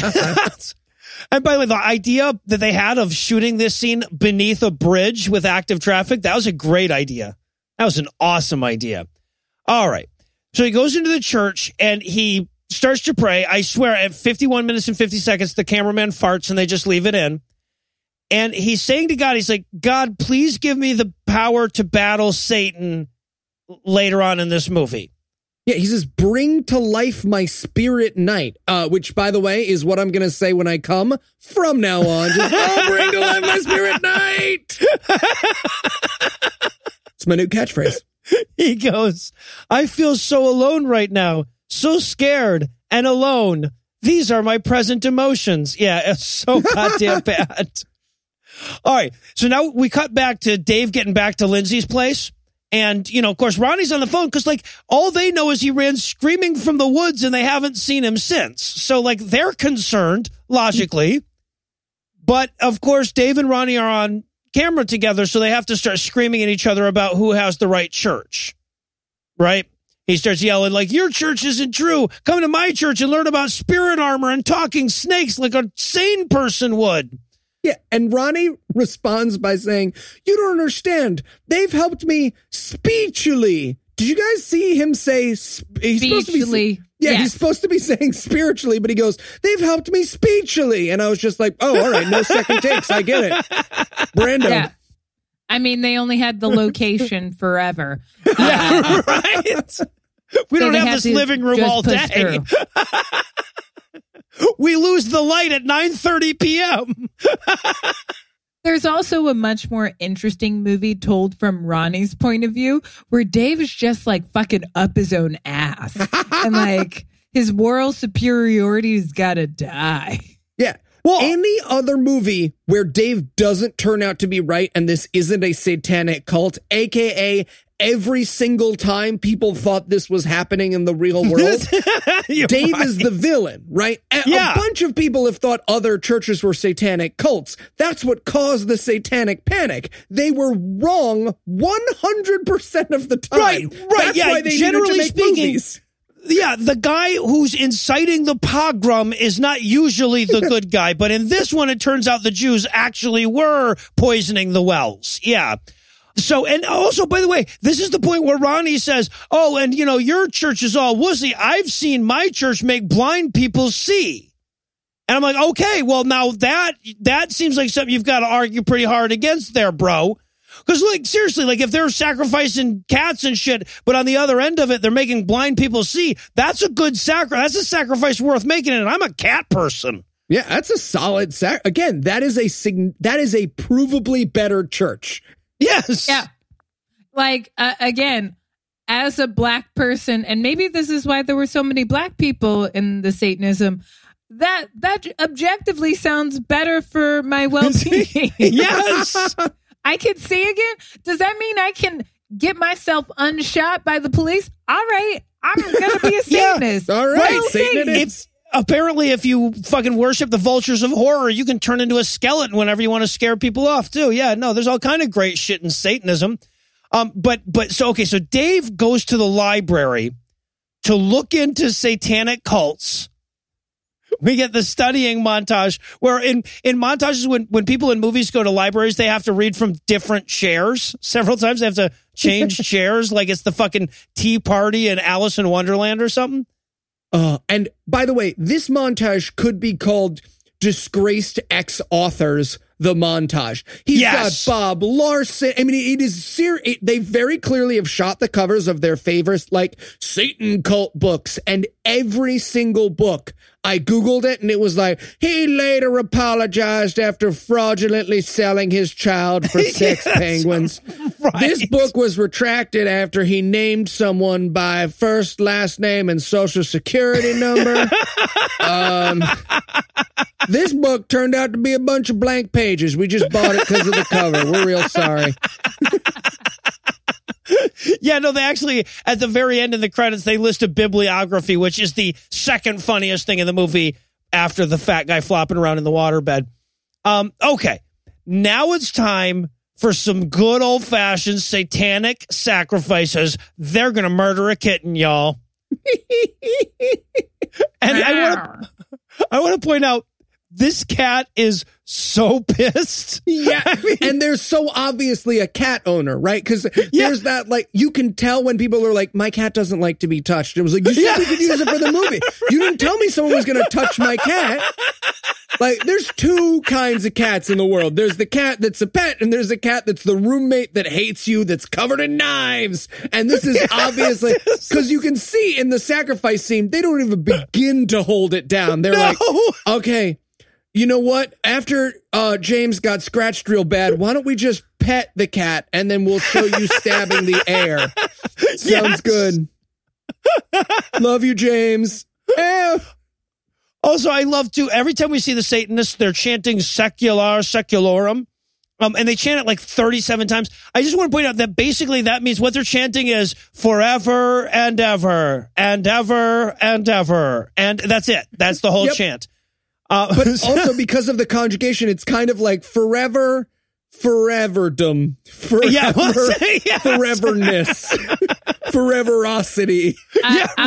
I took it as somebody looked up a Latin word and was like, this is as close to secular as we can find. Yeah, right. So, right. Good enough. They got two words that sound like secular. It's evil. All right. So now we get Brother Seamus getting home. That's a funny joke if you're a big Lebowski fan. And angry looking at pictures of his sister. This scene is so goddamn fucking weird. Right? He's got a poster of Hannibal Lecter on the wall. Yes. Oh, did he? Yes. I missed that. But it's just the poster. It's not a movie poster. It's just Hannibal. Oh, really? He just because he's a detective. He's got Hannibal Lecter on his wall. That's how we know. He's got a giant, like, 18 by 18 inch poster that does not have anything movie on it. Just like, this guy also is hunting Anthony Hopkins, apparently. All right. So he's walking around in his apartment, and then suddenly ghost Satanists show up to annoy him mildly. Right? This is the worst magic spell of all fucking time. So some people appear, he looks around, they disappear, and then he hears a creepy laugh from the closet, so he goes to open the closet like you would. I have to ask, okay, what is supposed to be hanging in the closet? Is that supposed to be the dead cat? I thought it was a dead cat, and because of how funky that cat was in the first scene, it was a stuffed animal. Well, yeah, right. It was a teddy bear. And then because they put a dead cat, they appear out of nowhere, by the way, wearing sandals, very, very clearly wearing sandals. Which is evil. That is evil. That's the most satanic thing they do, is wear sandals and socks in this movie. They try to stab him once, and he's like, no, thank you. And they're like, oh, okay, bye. And then they vanish. That's it. These guys are the shittiest ghost assassins. They go, and I had to watch this scene twice because of the amazingly slow stage stab that this guy does. It is comically geriatric the way they do the stab and the attempted stab. And then Ren, the detective, he goes to run, and the door won't open. Oh, no. And then it does open. So what, was he turning it the wrong way? Black people can't open doors. Well, not until not until the killer's really close anyway. Yeah. Right. It's like white women can't start cars and black people can't open doors. Everyone knows that. There you go. It's the horror movie rules. So, all right. So now we cut to Dave. He's talking to Mary on the phone about that devil church. Mary is the girl from the first scene that we've all long since forgotten about. Right. And he's repeating myths from that if you Google turned out to be a priest who wanted to make some money and tried to half crucify himself in 1984. Yes. He's repeating an urban legend of a crazy guy who tried to con his church some more money. Yep. Anyway, so Ronnie drives off in a huff, and then we cut back to more Satanism. They're doing some good old-fashioned human sacrifice at the head Satanist's house. It's so good. This actress does not know how often to scream. And her journey is the best. Her actor's journey is she's just like, all right. Well, the scenes still go, And then you can tell she's like, okay, I'm just going to do it in rhythm. No, that's too often. Just random it up. All right. I'll wait a little bit. I could watch this actress go through the journey of I don't know when to scream for an hour and 50 minutes. Just give her some lozenges and she'll do it. That's all she worked for that day. I figured they were paying her by the scream or something like that. Or she came in, she's like, guys, look, you get 3 screams. That's it. I thought this was porn. I'm weirded out by this shit. So the boss man is here. This character's name, by the way, is Harvey, the long-haired boss guy that turned out to be the head of the satanic cult. And he's just about to sacrifice her, and there's a knock on the damn door every fucking time. You're about to finish your human sacrifice, and some asshole comes knocking on the door. It's Ronnie. Right. And he's there to make sure that this isn't a satanic cult. And Lindsay comes out in the black robe. He's just like, hey, and I feel like the black robes would be a bigger tell than they seem to be. He's like, hey, nice robe. No, it's just my friend was saying we're kind of Satan-y, and I can hear those screams and chanting from the other room. Obviously. I just wanted to make sure. Ronnie is going through the satanic version of, I tried to kiss you after what was obviously a friendship coffee, and now I'm texting you to see if we're cool. It's like, are we cool? Like, hope that's okay. Maybe you're just chanting for fun. I don't know. So, and he warns him at this point, too, because Harvey comes out also all Sataned up. He's basically holding the bloody knife behind his back or whatever. And Ronnie says, hey, Dave is going to tell the police that we're a satanic cult. And I wanted Harvey to be like, okay, cool, that's not illegal. They won't do anything. It's perfectly legal to be a goddamn satanic cult. But he's like, seems like we're going to have to kill Dave now. Ronnie, it's time for you to graduate to the next level. Kill your friend. And again, I'm just saying the escalation, the induction, they need some steps. Maybe Ronnie kills a cat first, you know. Yeah. Maybe he organizes one of the barbecues out in the woods. It just seems a little fast. He could drown something first. Thank you. Like just maybe some easy bloodletting to you start. Would make an awesome Satan inductor. If we're ever going to induct people into our satanic cult, you're our first person I'm going to. Good. And we are. I want to make it an experience. I want to light some candles, set the mood for Satan. So Satan shows up and is happy he arrived. And he knows that we meant it. Yeah. All right. So meanwhile, Dave's in bed whining to God some more. Now, this is a thing that like all Christian movies have to do, and it weakens all Christian movies, that every movie, like at some point, the hero has to be completely worthless and a whiny bitch and turn to God. Yep. Right? So that's the moment we're getting here. And then Lindsay shows up because she needs to Satan him up. She comes in to tease him. Yeah. She's like, all right, let's cut the crap, David. We all know I'm a satanic witch. So what gives? You in for some human sacrifice or what? You DTS down to Satan? Ha! And there's this amazing moment where he goes, look, if you believe in Satan, then you must believe in Jesus. And she's like, Satan is way more powerful than Jesus. And I wanted so badly for her to just get side tackled by Jesus. Just, you don't say that about me. Well, but what's so amazing to me about that line is that he says, this is the actual quote. I had to go back and write it down. He says, but if you believe in Satan, you must believe in the real Jesus. The real, is that like his Twitter handle? Yeah, well, okay. Well, because everybody knows there's Black Jesus, and that's made up. Right. So, as opposed to, gotcha. And again, I just want to emphasize, this scene devolves into a weird, my dad could beat up your dad, but with gods. That's what it is. Just like, oh yeah, well, Satan can make me immortal. Oh yeah, well, Jesus is my Lord and Savior. And they're having this incredibly intense talk, again, as we hinted at before, with an inflatable cartoon ghost hanging just behind her head. Yeah, I would say looming. It's like they tried. They were like, how can we make it more nefarious? I felt like the ghost was awkward. I felt like the ghost was like, I should leave. I'm sorry. You guys seem like you're going through a lot. I really just came here to hang out and lick some blankets, hang out with you guys. But it seems like it's Happy Halloween. Really Bye. No, the ghost, I expected him to have lines. He was such a big part of this scene. So Lindsay's like, well, if you want to save Ronnie, you have to go to Harvey's house. Maybe you should wear a ball gag and some shackles. So he runs out of there like a kid that just got out of a car and needed to pee the whole time, right? Like the awkward Gary Busey run that he does on the way out of there is amazing. I want him to run back in. Oh, and by the way, stop eating my food when I write my name on it. That's not cool. If you want to buy house milk, we can buy house milk, but it's not cool. All right, I'll kill you later. Bye. All right. So meanwhile, back at Harvey's place, they're initiating Ronnie into the satanic cult proper. And Ronnie's like, David was right about you. You are Satanists. And they're like, well, fucking duh, dude.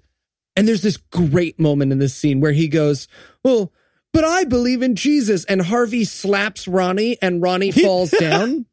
Yes. But then Ronnie does the fat guy get up, which is I do this whenever I lie down. It was just like, all right, it's easy to send it earthward. It's not so easy to get it back up again. And you watch all these actors just patiently wait for this actor to struggle back up to his feet.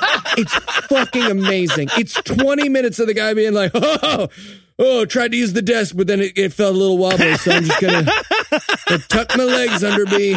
Like he might as well try to do a kip up and then like fall on his my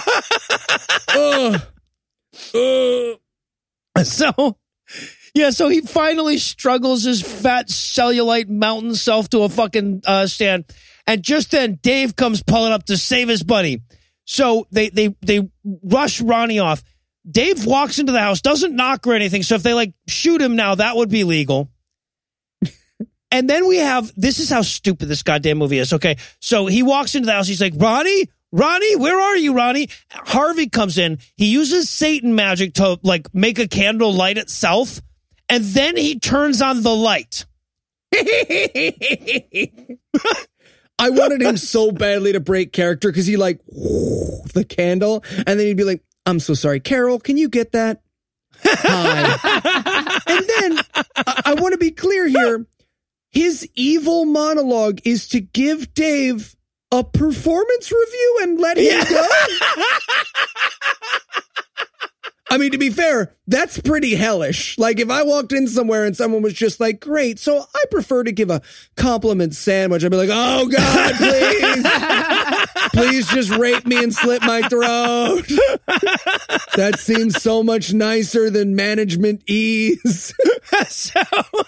So Dave is like, well, you wait until Jesus gets here. He's going to be so mad. And this is when fucking Harvey pulls out his Nerf gun. Oh, yeah. Oh, it was such a cute gun. I mean, not that I'm a gun queen, but like it was a cute gun. I think he could do some damage with that gun. He didn't, but he he was a shower, not a shooter. And, I mean, it was very cute. Harvey was doing okay. He had that big boss gun money. Yeah, And exactly. he goes to shoot him, and it quote unquote clicks. It doesn't click. And No, he looks it at might as as well squeak like a dog toy. He looks at the gun as if to say, "Damn it, this gun is an obvious toy." Right, but he goes like, so then fucking Dave ninjas his way out of the hold these other two guys have on him. This amazing ninja moment that he has. Oh God, it's amazing. One guy falls down just because Dave does like an arm swivel. He needs the other one, but one of them, he literally just like moves his arm in a circle, and the guy's like, "And I'm down." Yeah, right. Satanists don't know how to fight. Clearly not. So he runs off. He ninjas his way out. He runs off, and Harvey's like, "Don't worry about him. I'll just call somebody with my enormous 1990s phone to make sure they know he's coming." I wanted so badly for him to be like, "Hey, Satan, yeah, we lost another one. Sorry." Yeah. Well, I'm just as upset as you are.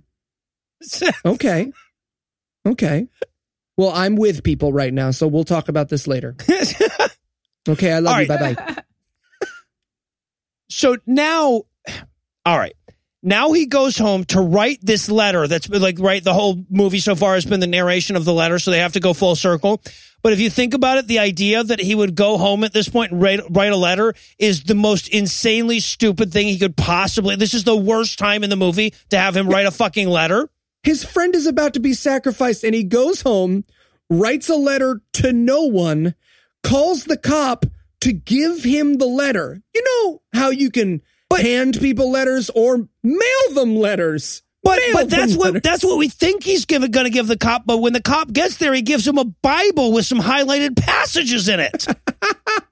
I mean, of course, black people are postal workers, and he thought, I just got it. This guy, black guy, will deliver any message I have to authorities. He's black. Go do it, black guy. Right. No, I'll give them a tip. They like it when you tip them. So, yeah, and this is where we learn, by the way, that they think private detective is a type of police officer because he's very clearly in a police station looking at Xerox copies of his dead sister. Xeroxes of his dead sister. What is it? Wages aren't high there. I guess not. It is economically depressed. It feels like a Trump county. Economic anxiety is high. You can see why he was so excited about that $20,000 a year earlier. Yeah. So Dave calls the detective, and he goes, hey, you got to come and get this from me. He's like, what is it? He's like, I don't have time to talk on the phone. He's like, then why did you call me on the fucking phone then? Jesus. He's like, come in the next 15 minutes and come to the back door. He's like, you don't know where I am. Like, what are the odds that I'd be 15 minutes away from you? I feel like they're low. Yeah, I don't know where you are. Yeah, well, anyway. So, meanwhile, as he's setting this up with the detective, Harvey is torturing Ronnie into not loving Jesus anymore. And he's torturing him by going, who is the master? And I'm not the only one who shouted show enough, right? Please tell me I'm not the only one who screamed show enough. Just me? I'm too respectable. I thought it, but I didn't shout. Okay. Well, I shouted it because I commit to show enough being the master. So, all right. So Dave is waiting for the cop to show up, but he's bad at it. So he goes outside in search of a nondescript noise he thinks he heard. He walks around the back porch for he says 8 times. He's like, hey, Ren, is that you? Is that you? And it was. It's like, why didn't you answer the first 7 times he asked, you asshole? Anyway, so he's like, you said you had some information for me. He's like, here you go. And he's like, this is a Bible. And he's like, yeah, read Ecclesiastes 9 and 13 and then read Revelation. And he's like, oh, man, are you fucking... I had a Bible. You could have just told me these numbers. I could have just gone to a fucking hotel. And that will not affect any other part of the movie, by the way. It's not like he's going to throw the Bible at someone's neck at the last minute. No, yeah, this will never serve a purpose. And he says, what is this all about? And he says, you said no questions asked. I'm like, no, he didn't. I've been watching the movie. No one ever said that. Anyway, so now we have to watch the night, right? From before, walking down the road, all, they were going for badass, I guess. Yeah, but the result is actually armor looks hard to walk in. This is the one time I wanted to hear the camera audio. Yeah, right. Just scraping along those concrete streets. And just then the Satanists show up to kidnap Dave. All right.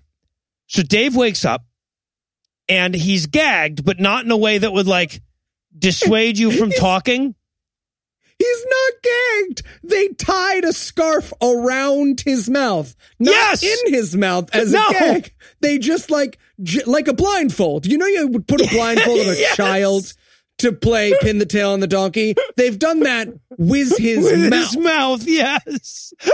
They basically upgraded his wardrobe. Yeah. They basically moved his bandana down to his mouth. Yeah, that's what it looks like. Right. All right, so he wakes up in an office. He starts shaking, trying to shake his gag off, which again he just could have also just talked with it on. But there's a dude outside, an Asian guy, who is apparently very excited about torturing him. But because these guys don't know how torture worked, all they could think of was that the guy takes off his belt and comes into like spank Dave. Like, was that what we were going to see here? Yeah, I might be giving too much away, but when he put the belt around his hand, I was just like, oh, so this is his special friend? I don't know what they're going for here. It was the first time I was like, ooh, okay. Yeah, See, right. Satanists, they got belts. We're getting some 50 Shades of Grey, Kieran the Blind. The Satanists have a great ad in this movie. So, yeah, but so the guy comes in to spank him and has a heart attack midway through? Yep. That's what this movie could think of. He has a heart attack. The knight appears, says, I'm your guardian angel, and God. That is it. And that's the moment I gave up on white Jesus, white God. Wait, I never believed any of those existed. But that's the moment that I was like, okay, so white people get angels when they're in trouble? I see you. Yeah, right. Right, yeah, exactly. Couldn't spare one for Freddie Gray, but we've got one here to stop this guy from getting spanked by a belt. And also, like, up until now, we just assumed that the fucking suit of armor dude was a metaphor. He just walked into the movie. I expected Dave to turn around and go, like, I thought you were just a metaphor. And for him to say, yeah, me too. I really didn't expect that I would show up and... Weird, off-putting, right? Okay. I'm literally gone from the movie now. Right. No, I won't come back later. No, I'm done. All right. So he gets out of his ropes now. The bad guys are going to sacrifice Ronnie. So he's got to like drive really close or whatever. But first we have to get the satanic ritual starting, right? It's like, Harvey's going around going, all right, guys, human sacrifice time. Get excited. Get excited. I thought he was going to read minutes from the last meeting. Just like, okay, everyone, we're going to sacrifice the mortal to Satan. But first, quick reminder, our mixer is on Friday. It's singles only. So bring a friend. We definitely need ladies. So, any cute ladies. And then we're going to sacrifice a mortal, just for clarity. Okay, a little bit more old news, though. Yeah, right. Because they're trying to make it suspenseful here, right? Because they have to give... Dave time to drive up, so that they're going like, all right, step 3, fold the egg. What? What? I don't get it. Yeah, so all right. So like fucking Harvey's standing there like, Satan will win the universe as soon as I kill Ronnie in the next scene. ... Oh, I'm not supposed to say the dots there. Okay, all right. This is also, by the way, when we learned that it's Devil Night. So, hey, there was a reason this was in Michigan, huh? Anyway. There we go. And no one's in costume. No one you run into on the street is celebrating Halloween. There's no candy. I found it disheartening. Yeah, there's no burning buildings in the background or anything. They're doing Devil's Night terribly. Okay, so Dave is driving to help Ronnie. We actually have to stop. We have to watch Dave stop and check his map. Oh, this is insane. The amount of delay that happens before he makes it to the Satan thing. He might as well stop at a like cute little diner and get a burger and like have a chat with the waitress. This could not be more dragged out or boring. They stop and check the map. Yeah. All right. So so he's driving along. The Satanists are doing Satan drugs with their Satan needles. Detective dude, by the way, the cop dude is there with the Satanists, right? So unless he plans on just watching them murder Ronnie is fine. He does, spoiler alert, plan on just watching them murder Ronnie, though. They do. I mean, I get it. He was like, let them kill themselves. Am I right? Like, he just had to, like, see what would happen. I get it. He's working from the inside. It's not his problem. I get it. Yeah. So, he gives Harvey gives the knife to Lindsay, and he's like, Lindsay, it's your big day. You're going to be the one to do the stabbing. And then again, while Dave is creeping up infinitely slowly, we are going so much more fast than this movie does. As he's creeping up, she stabs him, right? Doesn't she stab him? Yes. Why is she stabs he not him dead? Well, right. And why does the cop not do anything about it when she starts inserting a knife into a human? Yeah. I mean, it's like the cops never do anything about white on white violence. Well, am I right? I'm just saying, if you could organize your communities around this, they don't have any streets. Where are the fathers? Where are the fathers of these white Satanists? Where are the mothers? All I see are sisters of girlfriends. Yes. Where are the holy fathers? All right. So Dave, by the way, is sneaking up. Ronnie is already stabbed. So if they had any intention of killing him, he'd be done. Dave is meanwhile sneaking up like a Marine going underneath the barbed wire or something, dragging himself along on the elbows. And this is clearly unnecessary. Right? Like the director's going, dude, you can just kind of walk, you know? He might as well do somersaults, just like somersault all the way over there. Yeah. Oh, yeah. Or do backflips like in the fucking Power Rangers, or back handsprings all the way in. So Harvey, Dave sneaks up. He grabs Ronnie, who is already stabbed, and he goes to leave, but they're like, hey, man, he's stealing our human sacrifice. Get him. So they get him. And that's when the cop's like, fuck, I should do something now, huh? Right. He pulls his gun out on 450 people. He's just like, all right, me versus all of you. This has gone, now that there's 2 white people that are going to die, this has gone far enough. Yeah, right. And okay, so Harvey turns to him and he's like, back up, copper. You're not dealing with the human world. You're dealing with the spirit world. There's nowhere you can hide from us. To which Dave yells, except in Jesus. Fucking pedant. It's the best. It's such a weird off-topic interruption. He's like, you cannot stop us, but Jesus can. All right, you know what, man? I said just saying. Jesus. So then the movie almost becomes my favorite film in the entire history of the world right here. Because Harvey yells, he's like, Satan, send forth the warrior. And a demon begins to rise from below their tarp. Now, I'm expecting at this moment, oh my God, we're going to see the knight fight a demon, and it's going to be a crappy rubber demon costume, and that's going to be amazing. But they couldn't afford the crappy rubber demon costume. So instead, Dave just grabs the knife and stabs Harvey before the demon can get out from under the tarp. And that's it. That's the end of the movie. That's the movie. Yes. That's literally the end of the movie is one of the characters just goes, but there you go. You're dead now, villain. And the movie ends. Yes. No police intervention, even though a private detective or a detective is on scene and we assume a police officer. So right. So yeah. And then all the other Satanists scramble, by the way, all of the accessories to these various murders just run off. The cop doesn't bother to go after them. He just stands there over top of the dying guy and has a quick dialogue with him. And of course, right before he dies, Harvey's like, I may be dead, but satanic cults are really a thing that rational people should worry about anyway. And then he dies. We might as well go buy my book. and that's the end of the movie. Yeah, right. Everybody from the movie tells us we need to put on our armor of God and fight against the Satanist.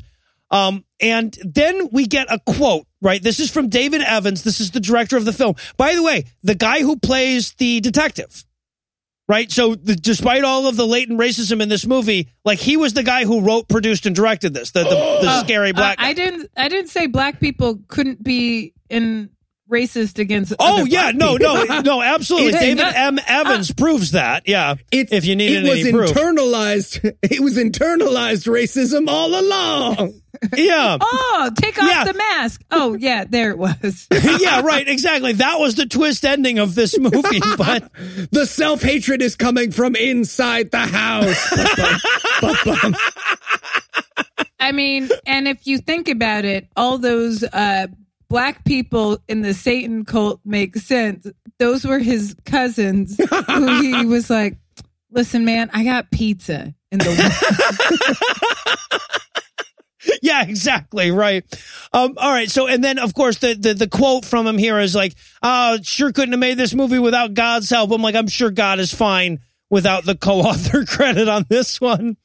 And then we reach, like I said, probably the funniest moment in the book or in the entire movie, which is the literary references in the credits, which is the Bible and a bunch of ridiculous satanic panic books from 1985 to 1992. And again, I Googled amazing. all of them. All of them have some form of this person was a criminal or this book had to be retracted for lying. Yeah, right. All of them. Right. Yeah.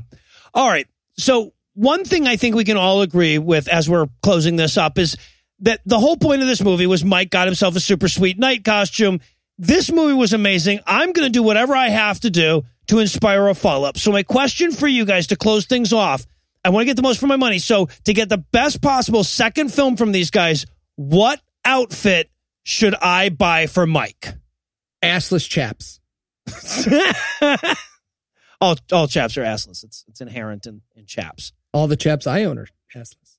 I mean, I would prefer chaps that have an ass that you cut out, so someone felt like they could do a good day's work. I would love to see them dressed up as that giant teddy bear or the teddy bear that was in the closet.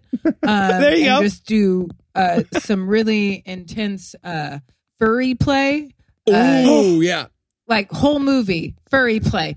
Then they could brag about different things. Yeah. No, the animal sacrifices would be all kinds of different. They'd be stabbing them in all kinds of different ways. See, I was thinking of like maybe getting them kung fu outfits because they were so racially sensitive that I figured they would do a great job with Asian culture as well. All right, well, that's going to do it for our review of The Night of Day. Before we close off, I have to thank Keisha once more for hanging out with us. Keisha, it's been a blast. Really love having you hang out. And I apologize that every time that we do hang out, it's because you had to watch a shitty movie like this. Your apology is accepted. Awesome. And if our listeners want to hear some more from you, see a little more of you, where should they go? You can go to my podcast, AILpodcast.com, applying it liberally. We are on iTunes. You can also check out my writing skills on 11:30 at Comedy Central, The Opposition with Jordan Klepper. And you can go to KeishaZoller.com and just like learn about me. Oh, yeah, Keisha, KEISHAZ. That's on Twitter, Insta, and everything else, I guess. Awesome. And of course, we'll have the podcast as well as your website linked on the show notes for the episode. Thank you once again, Keisha. Thank you.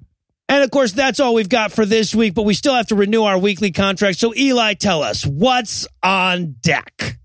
Samson! Oh, a field trip, huh? Going to the theaters to watch some gay porn. Yeah. It looks like gay porn. I don't know if it's gay porn. It looks like gay porn. Does. Yeah. So with gay porn to look forward to, we're going to bring episode 130 to a merciful close. Once again, a huge thanks to Keisha for hanging out with us today, and a perhaps even huger thanks to all the Patreon donors that help make the show go. If you'd like to count yourself among their ranks, you can make a per episode donation at patreon.com/godawful and thereby earn early access to an ad-free version of every episode. You can also help us out a ton by leaving us a 5-star review on iTunes and by sharing the show on all your various social media platforms. And if you enjoyed this show, be sure to check out our sibling shows, The Scathing Atheist, Citation Needed, and The Skeptocrat, available on iTunes, Stitcher, and wherever else podcasts live. If you have questions, comments, or cinematic suggestions, you can email godawfulmovies@gmail.com. Legal services for this podcast are provided by the law offices of P. Andrew Torres. Our theme song was written and performed by Ryan Slotnick of Evil Giraffes on Mars. All other music was written and performed by our audio engineer, Morgan Clark, and was used with permission. Thanks again for giving us a chunk of your life this week. For Heath Enright and Eli Bosnick, I'm Noah Lucius, promising to work hard and earn another chunk next week. Until then, we'll leave you with the Breakfast Club close. David was bald as fuck within a year of this filming. Satan waited all day under that trampoline for nothing. For nothing. The detective was shot by the police, but was let into white heaven anyway. That was nice.